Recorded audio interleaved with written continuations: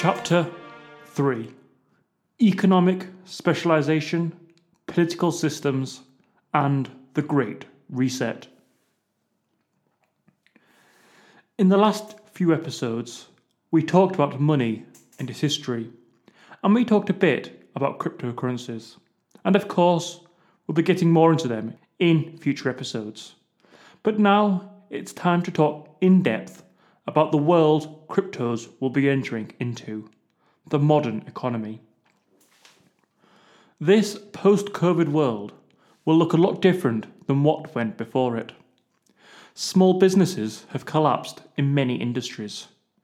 New industries will be formed as capital moves to where it is most efficient in the new economy. A great reset for the economy, if you want to call it that.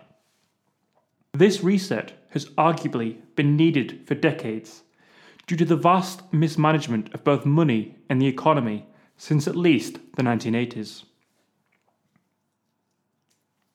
But we'll start talking in this episode about one vital economic principle: economic specialization.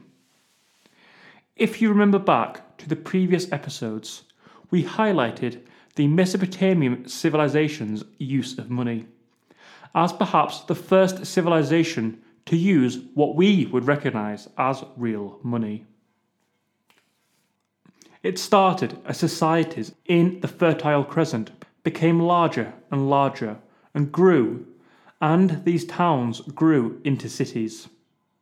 At some point, the scholars of the day may have realized that economies were growing as more and more people were specializing in different areas of the economy. A group of experienced and skilled farmers managing lots of land could outproduce the same amount of subsistence farmers working on small plots of land. Therefore, it resulted in not everybody needing to be subsistence farmers. Those who didn't farm could do more valuable things with their time.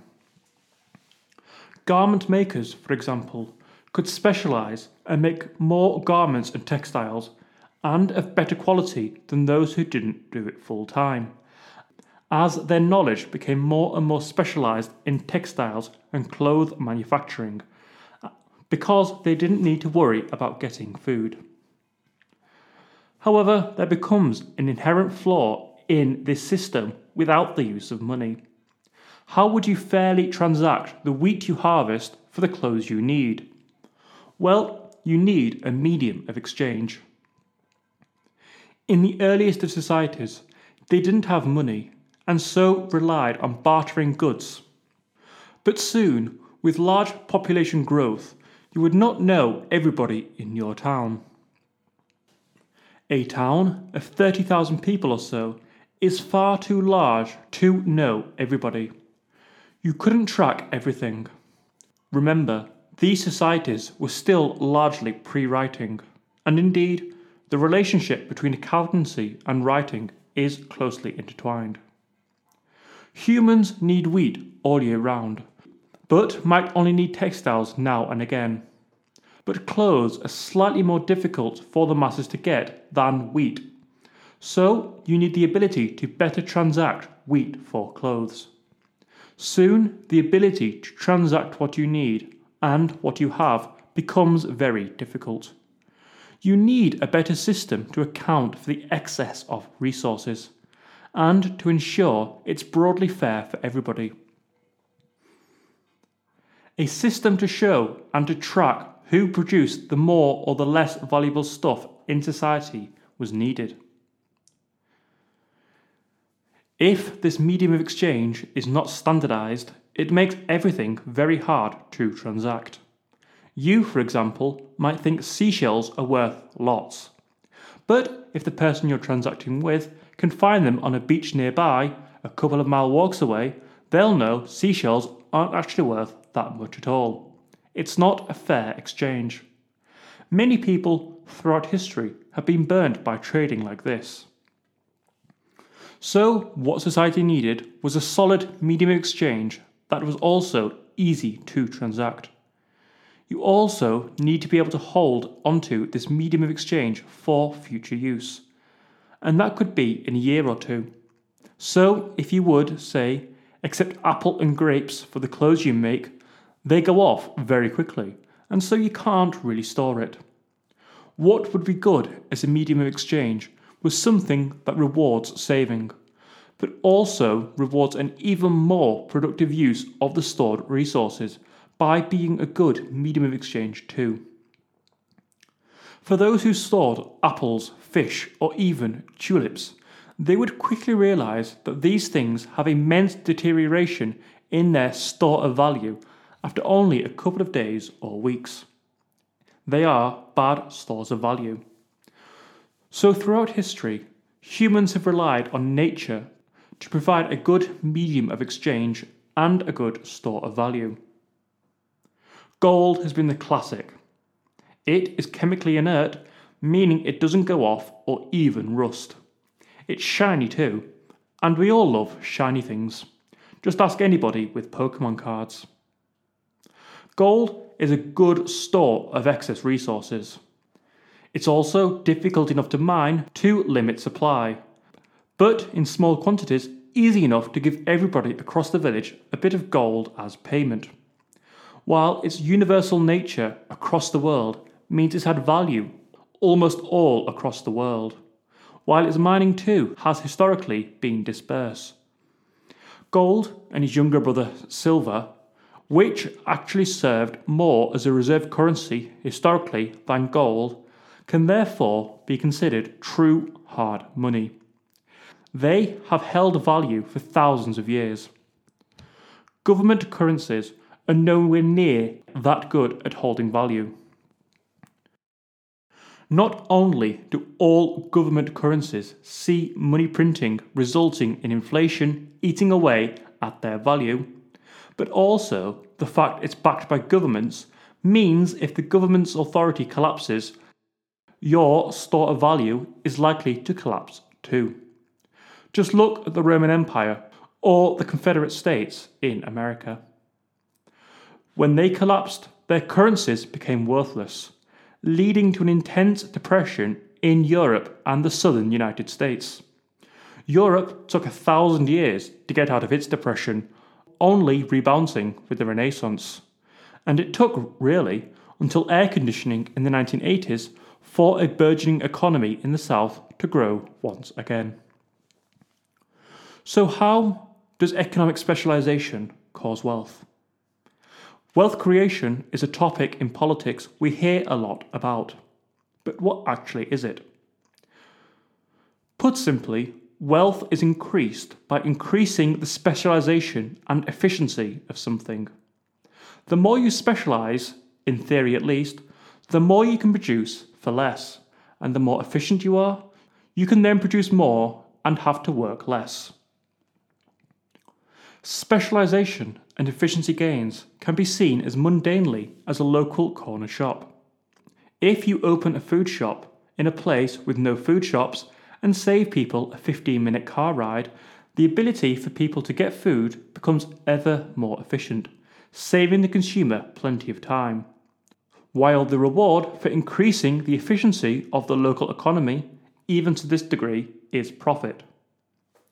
A Michelin-starred chef is one of the most uniquely specialised jobs possible.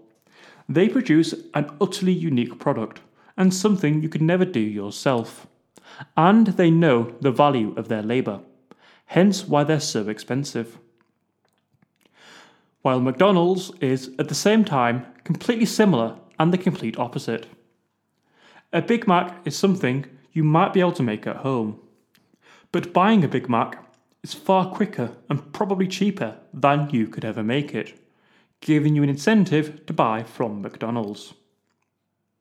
What the Babylonians would have realised was essentially the same. There's no point in me learning to make clothes, because I can produce enough surplus of wheat so I can sell what I make and then buy what I can't make. You increase the specialisations in the economy. With this money you now have, you don't have to spend an entire day of labour making yourself a piece of cloth to wear. Indeed, you'd be a fool to waste your day making it, when, in time saved, you might as well buy it. We all notice this in our life. When I was a student, I would walk everywhere. I was cash poor, but time rich. I could waste 2 hours walking up to university and back rather than getting the bus. Once I got a job, my job was either a 2-hour walk away or a 30-minute tram journey. The economics of my decision became different. I had less free time but more money, so I got the tram. This is all down to the same principles of specializations of labour. My labour paid me, and I worked hard for it, and created value for the boss of the pub I worked in. I then chose to use the fruits of my labour to spend my money on making my journey slightly quicker, saving me time. To achieve a good equilibrium in the economy of where specialisation needs to go requires sound money. Profit needs to go where people spend their money. Efficiency increases are the result of business competition trying to get you to spend your money with them because they want to make a profit. A business can do this by making their products better or cheaper. This is the largest benefit of a fair medium of exchange. It causes the very nature of the economy to be more balanced. In Britain, it was the acknowledgement of this specialisation of labour that largely caused the Industrial Revolution. Previously, the largest leap in economic efficiency had been the Neolithic Revolution, where mankind was introduced to skills like farming.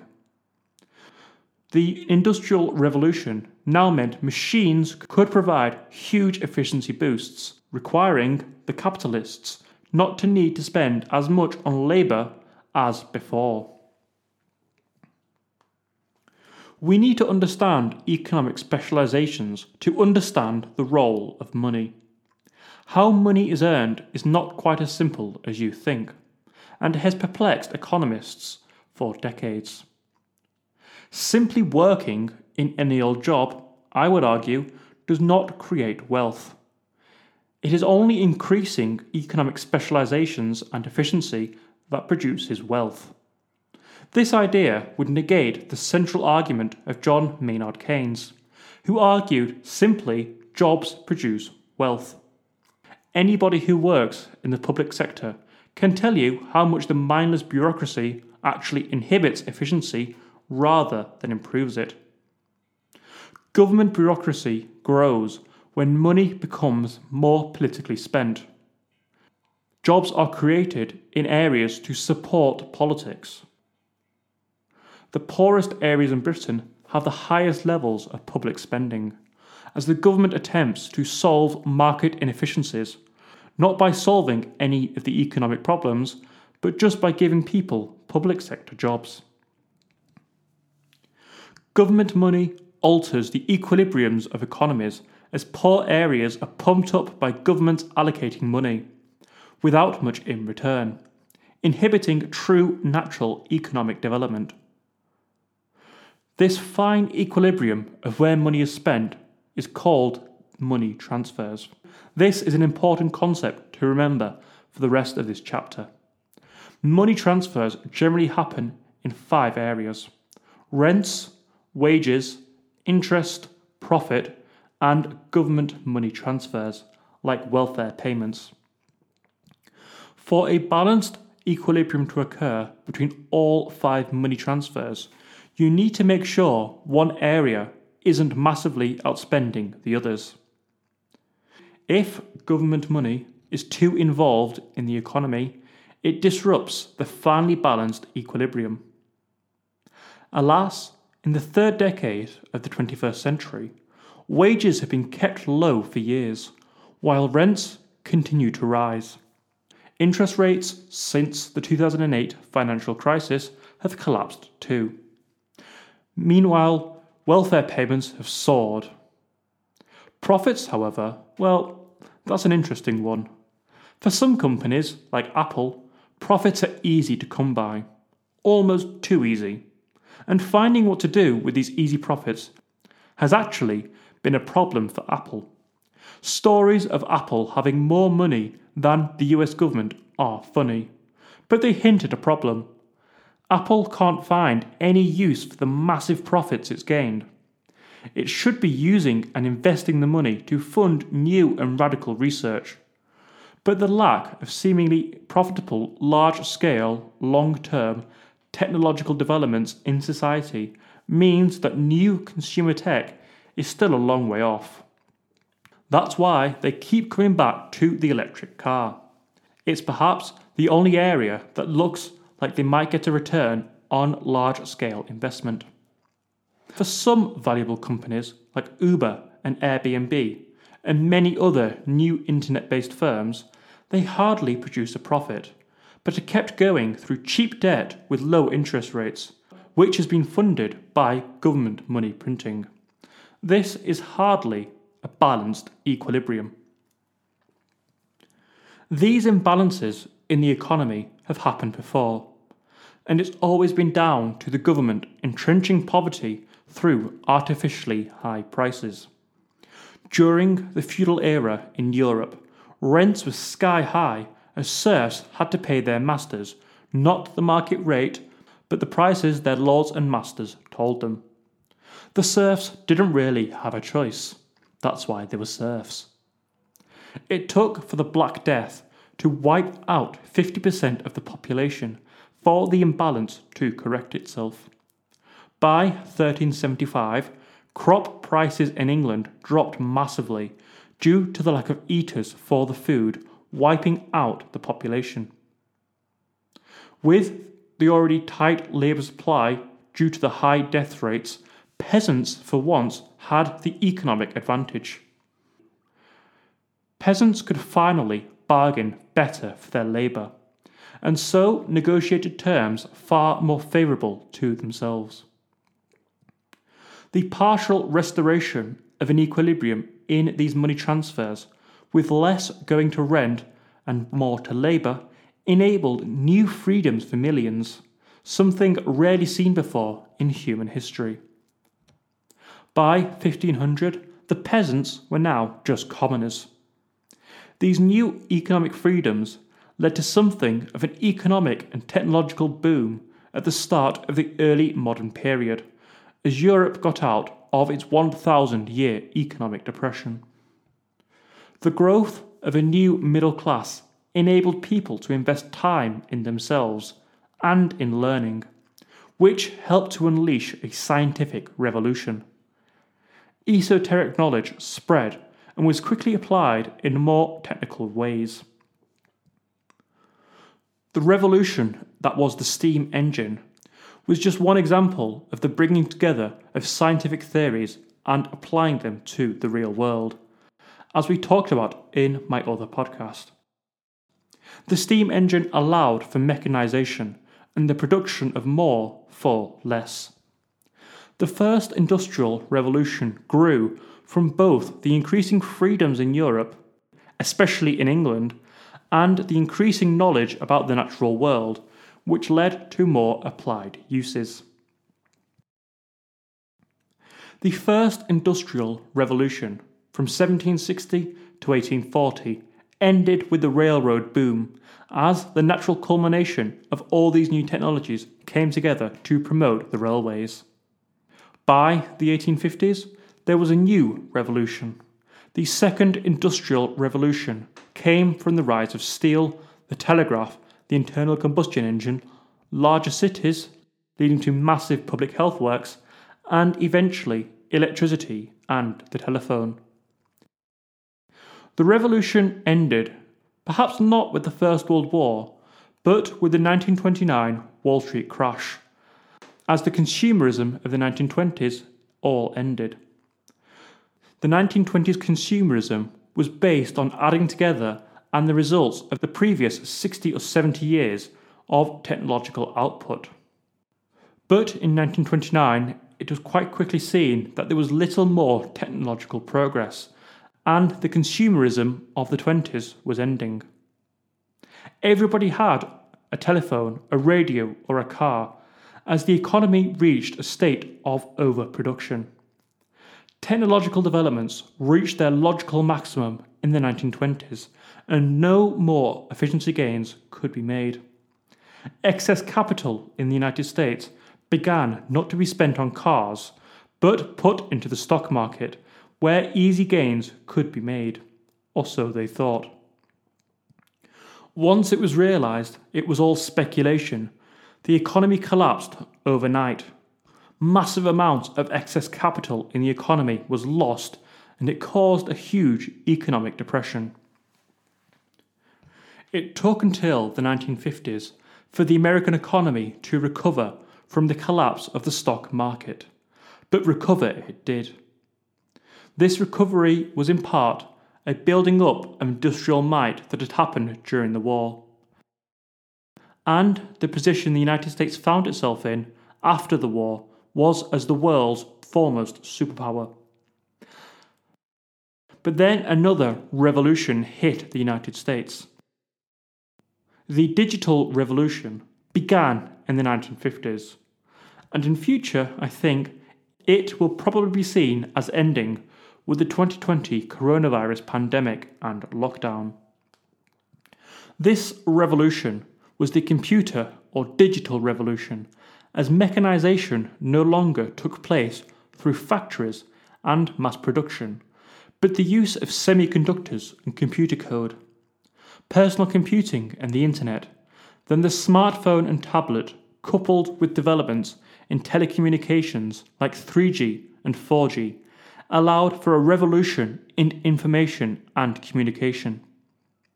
Like the railway boom of the 1840s, or the consumer goods boom of the 1920s in America, this economic cycle ended with a mass proliferation of consumer goods, like the ever cheaper smartphones that were released during the 2010s.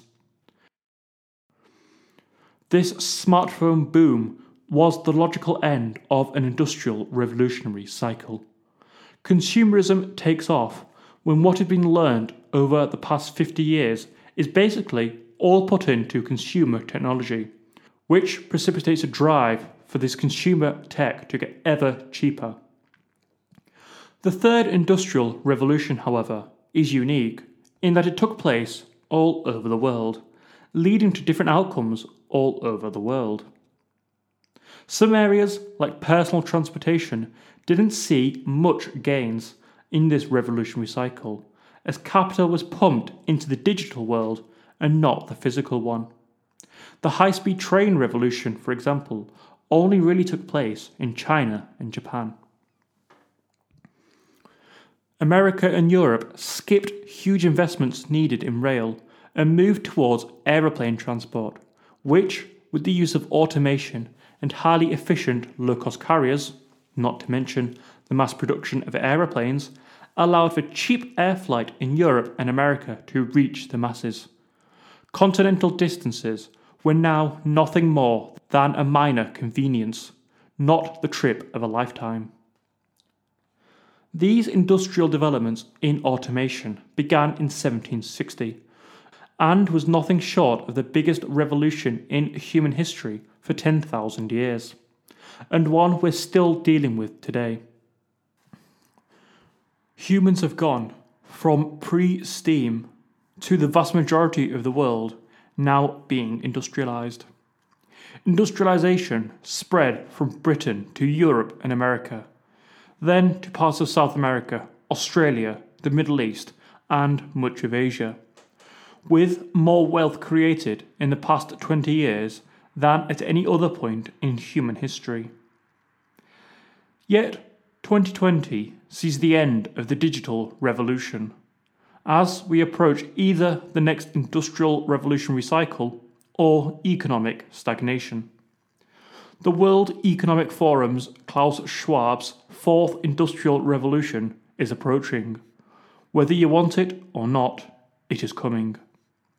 The British government have even published a guide on their website to regulate the fourth industrial revolution, while Prime Minister Boris Johnson has spoken about the prospect of a new industrial revolution. Schwab has become something of an internet hate figure for his views on how the fourth industrial revolution should look. Our end of the revolutionary cycle means that, like the 1920s, consumerism has powered the economy for much of the past 10 years or so. But this cannot go on forever. New, more primary technologies are needed to keep the rate of growth high. Better economic efficiency is needed to keep a constant economic growth model based on debt going. Schwab's Great Reset is no conspiracy. It's merely the product of a group of technocrats in Davos seeing how technological progress has slowed down over the past few years and looking towards what is needed to continue the perpetual growth model based on debt. The answer they, as I, have come to is that technological progress is needed. The world's economic system is based on debt and constant growth, but will fail when constant growth falls down, leading to a proliferation of debt. Capital has been invested poorly over the last 10 to 20 years, and technological progress has therefore suffered. Excess capital has been poured into marginally profitable and easily scalable consumerism. Dozens of half-empty coffee chain shops and restaurants on every street corner, and economies based on app services all promotes consumerism, but it also promotes competition in areas that will never and are not hugely profitable. The barriers to entry are too low. Meanwhile, the corporations that do actually control large-scale investments, like banks and big tech, have far too high barriers of entry to create competition. But these large corporations haven't invested their profits well. For many small and medium-sized businesses, low profit margins throughout much of the Western world have remained since the 2008 financial crisis. The short-termism of largely American private enterprise and lending has pushed money into overpriced stocks, housing, and tech apps. America today has elements of Britain's late Victorian era, where there didn't seem to be an appetite for renewed investment in a second technological revolution, preferring a slow gliding decline, as Britain ceded much industrial might to Germany and America. Much of the lack of investment in America from the capital base of the world has because capital has not been invested at home, but gone all over the world. The British, 200 years before, had used their imperial and financial might to essentially buy India through bribery and cunning. For those British public schoolboys who took over India and funneled profits from Britain into cementing their power abroad, they must have felt on top of the world. But the enterprise did little good for either Britain or the British Empire. American globalization, too, is starting to see its limits. Rather than investing in new technology that would result in perpetual growth and innovation, America's development has slowed, as expansionism abroad, both militarily and economically, has allowed the world to catch up. Klaus Schwab is probably right. There is a need for renewed technological development and a need for new technologies to increase economic efficiency and specialization. But the reason he's such a hate figure is that his thesis is quite scary. It is entirely top-down in its approach. It is all about the World Economic Forum's idea of how the world should look, and the World Economic Forum's constituent members.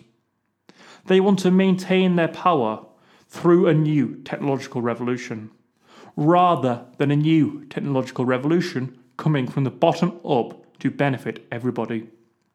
There is no reason society has to be like this. The third industrial revolution allowed for peer-to-peer communication, the likes of which have never been seen before, or even thought of really. There is hardly a work of science fiction before the 1980s or 1990s with anything related to the internet. The internet was truly unique and revolutionary, and still little explored as to its theoretical maximum.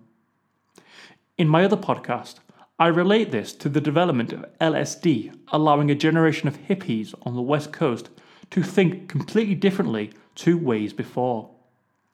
The internet allowed and encouraged technology and society to become increasingly bottom up.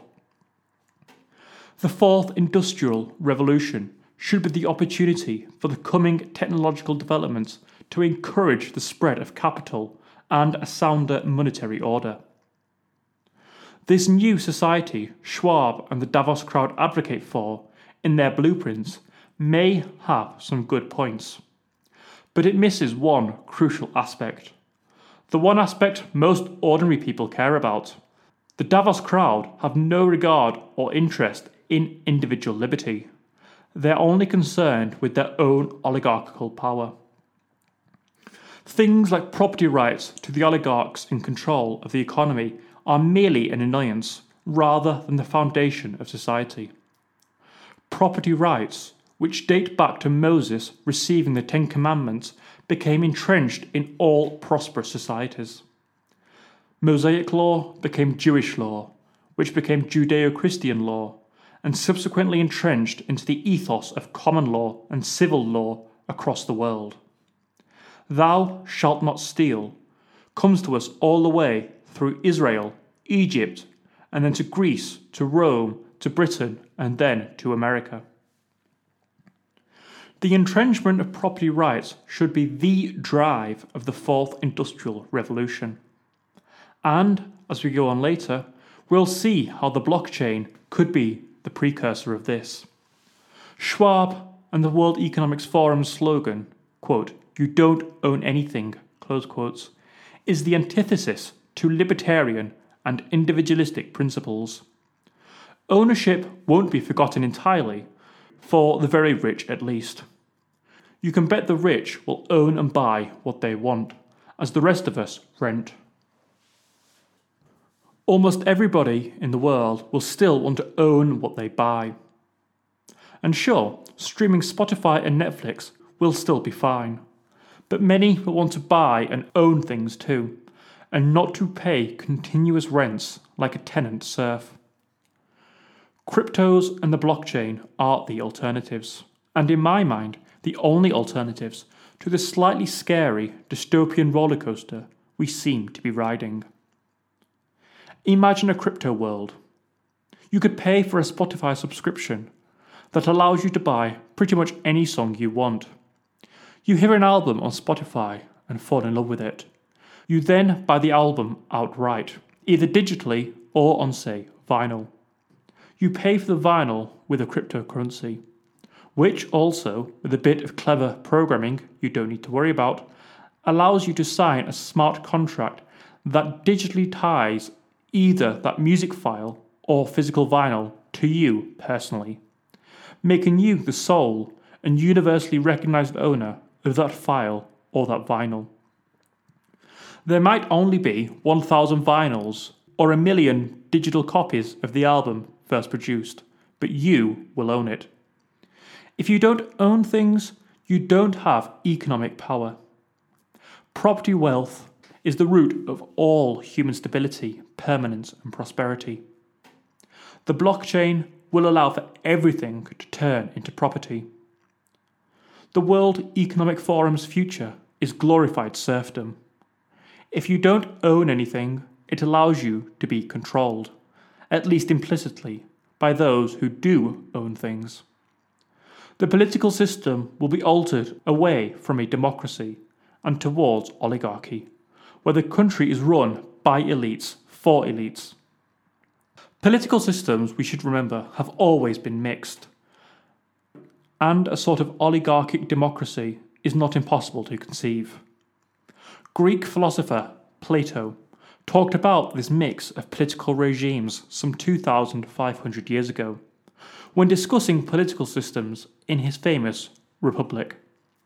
4 of the types of political regimes he talks about will be recognizable to you in an instant. But it is the 5th and least recognized political system that is of most interest to me. No political system is entirely pure. and most are hybrids.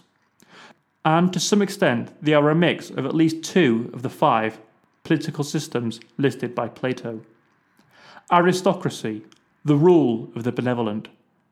Oligarchy, the rule of the few. Tyranny, the rule of the one. Democracy, the rule of the many. And timocracy, the rule of landowners. You can see many of these types of regimes all over the world. North Korea today is the classic tyranny. Russia, the classic oligarchy. But democracies are often mixed with other elements to make them more stable and to avoid mob rule.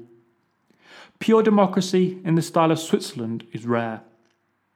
Britain could be seen as a mix of most of the types of political systems at the same time. As a property-owning democracy, Britain has the rule of landowners, a timocracy. With free and fair elections, it has the rule of the many. With its strong class structures and stratified wealth holdings, it has a mix also of aristocratic and oligarchic tendencies.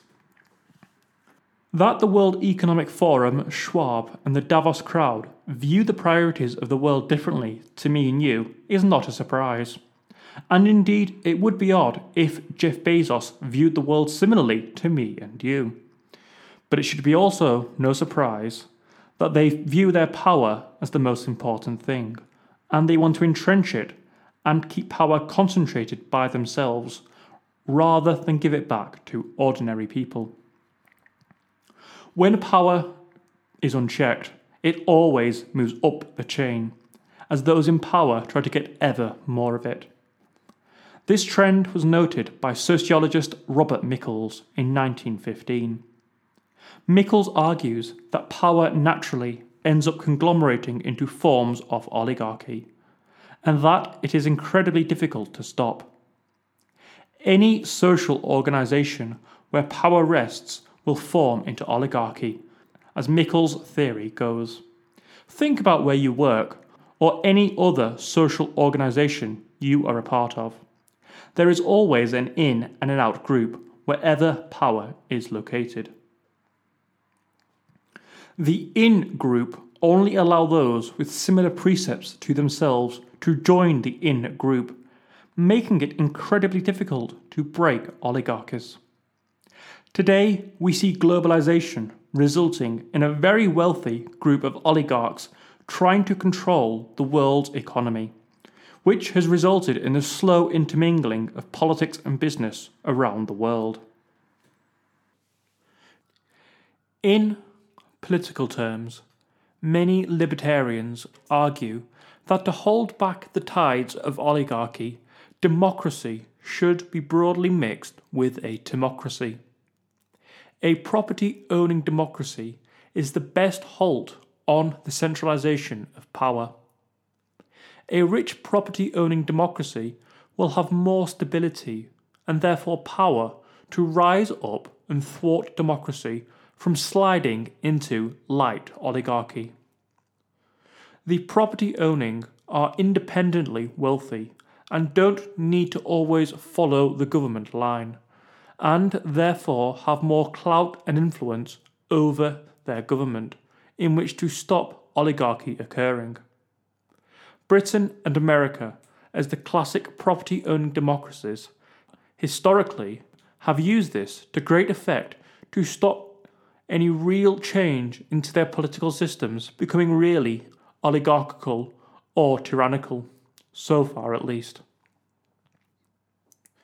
A strict democratic democracy is therefore the libertarians' answer to stop the rise of oligarchy, which, we should remember, is naturally occurring in human society.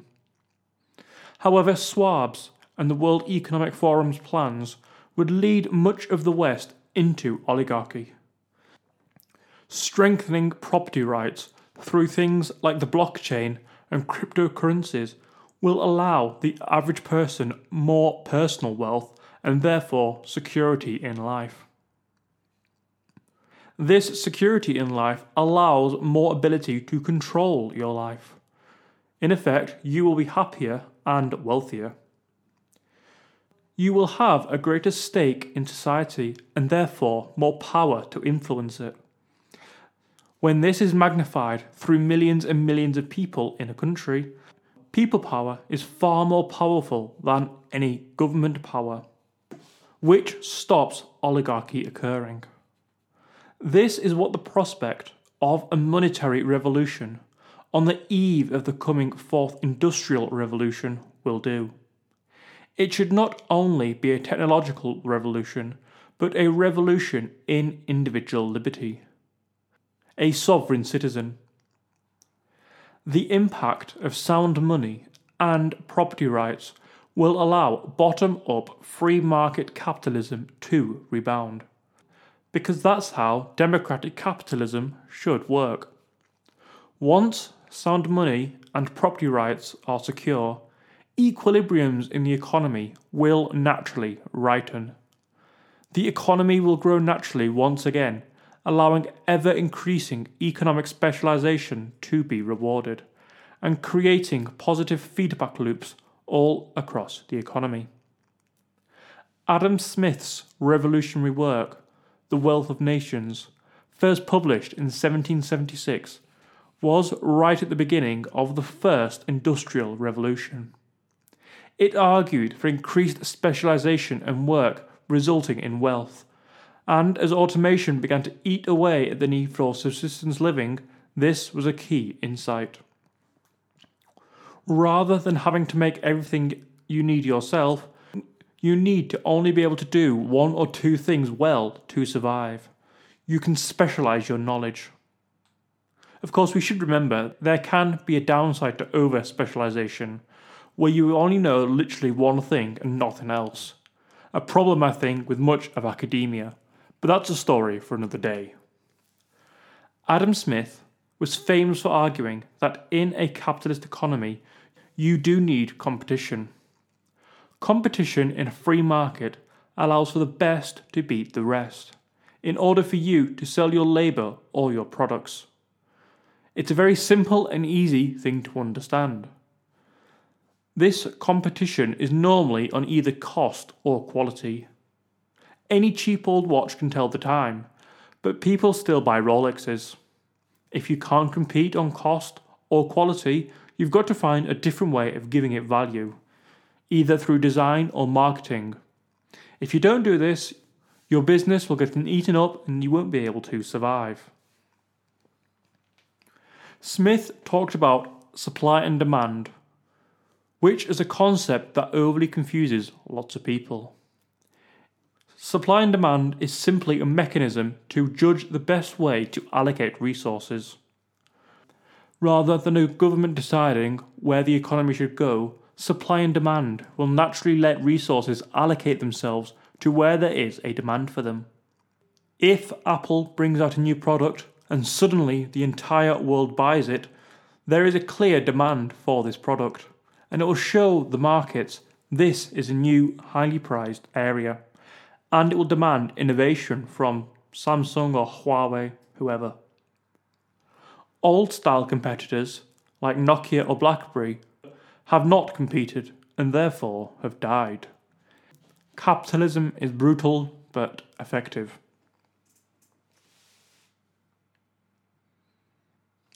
Capitalism works, but true productive capitalism can be damaged if the equilibriums in money transfers are manipulated. The state is notably poor at allocating resources. The most obvious example of this was the Soviet Union, which industrialized rapidly, but when it was getting close to catching up, its awfully poor allocation of resources meant that it carried on supporting dying industries long after demand had dried up. The Soviet Union never gave people the freedom to innovate in something like a digital revolution. The Soviet Union may have been able to produce half-decent televisions or cars for its people, but because it was so poor at allocating resources, the actual quality of its products was still far worse than the Americans.